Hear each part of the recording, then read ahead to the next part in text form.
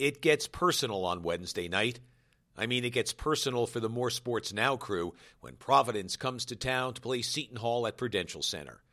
There's much on the line for both teams. Seton Hall has hit the skids and is coming off a 28-point loss to Villanova yesterday.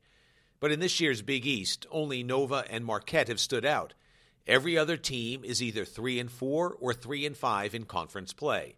That, of course, includes Providence, which is on a bit of a run lately, having won 2 straight, whereas the Pirates have lost 4 in a row.